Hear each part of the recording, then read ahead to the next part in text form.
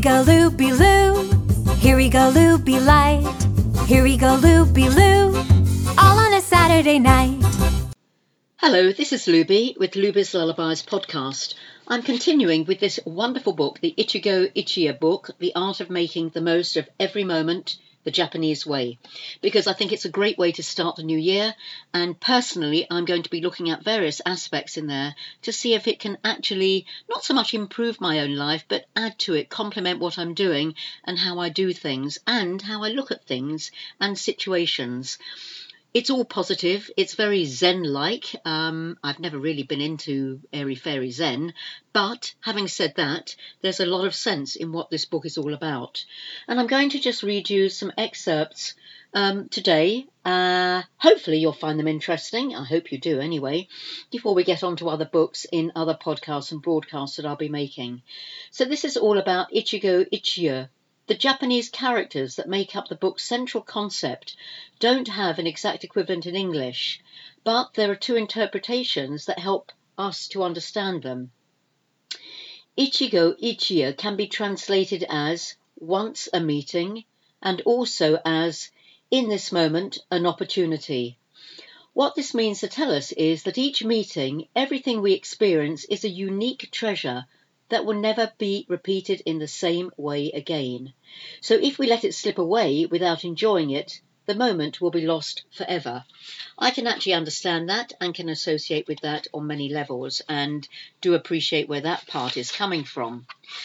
And then we're going to, we're going to the gates of Shambhala. So this is a little story and it's a legend, a Tibetan legend, which illustrates this concept very clearly.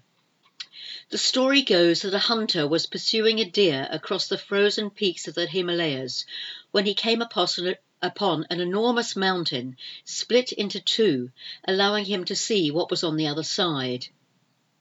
Beside the opening in the mountain, an old man with a long beard beckoned to the startled hunter to come closer and see. The hunter obeyed and peered into the vertical crack that was just wide enough for one man to pass through. What he saw left him breathless. On the other side of the opening was a fertile garden, bathed in sunlight and seeming to go on forever.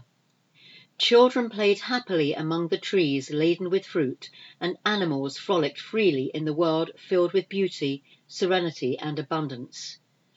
"Do you like what you see?" the old man asked when he saw the hunter's amazement.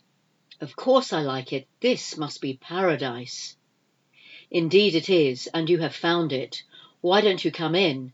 Here you can live happily ever after." Overflowing with joy, the hunter answered, "I will, but first I want to go find my brothers and friends. I'll come back with them soon." "As you wish, but remember, the gates of Shambhala open only once in a lifetime," the old man warned him, frowning slightly. "I won't be long," said the hunter before running off. Excited by what he had just seen, he retraced the path he had taken, crossing valleys, rivers and hills, until he reached his village, where he told his two brothers and three childhood friends of his discovery. The group set out at a brisk pace, guided by the hunter, and before the sun dipped below the horizon, they managed to reach the high mountain that gave access to Shambhala. But the mountain pass had closed, never to open again. The man who had discovered that miraculous world would keep hunting for the rest of his life. So it's now or never. The first part of the term is used in Buddhist scripture to refer to the time that passes from the moment we are born until we die. As we have just seen in the Tibetan legend, the opportunity or encounter with life is what is offered to you now. If you don't seize the moment, it will be lost forever. As the well-known saying goes, you only live once. Each unique, unrepeatable moment is an open gate to Shambhala, and there will never be a second chance to walk through it again. This is something we all know as human beings, but easily forget when we allow ourselves to get caught up in our everyday worries and obligations. Becoming aware of Ichigo Ichiya helps us to take our foot off the gas and remember that each morning we spend in the world, every moment we spend with our children and with our loved ones is infinitely valuable and deserves our full attention. This is the case, first, and foremost because we don't know when life will end. Each day could be our last.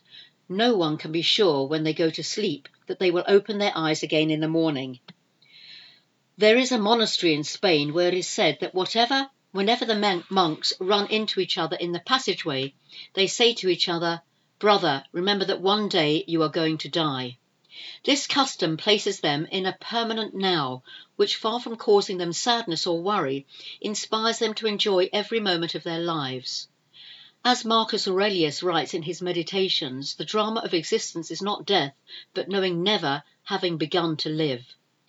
Ichigo Ichiya is a clear invitation to now or never, since, though we may manage to live many years, every meeting has a unique essence and will never be repeated. Perhaps we will run into the same people in the same place again, but we'll be older, our situation and our humour will be distinct, we'll be carrying the weight of other priorities and other experiences. The universe is in the constant state of flux, and so are we. That is why nothing will ever happen again in the same way. And in fact, I think this is very, very meaningful, and it speaks to all of us in so many ways and on so many levels. And I will talk about this book in a little bit more detail within my next broadcast, because I think it's fascinating, and hopefully you might do too. For the moment, though, I'd like to wish you all a very Ichigo Ichiya moment. It's Luby with Luby's Lullabies podcast, and I'll be back with you very, very soon. Thank you for listening.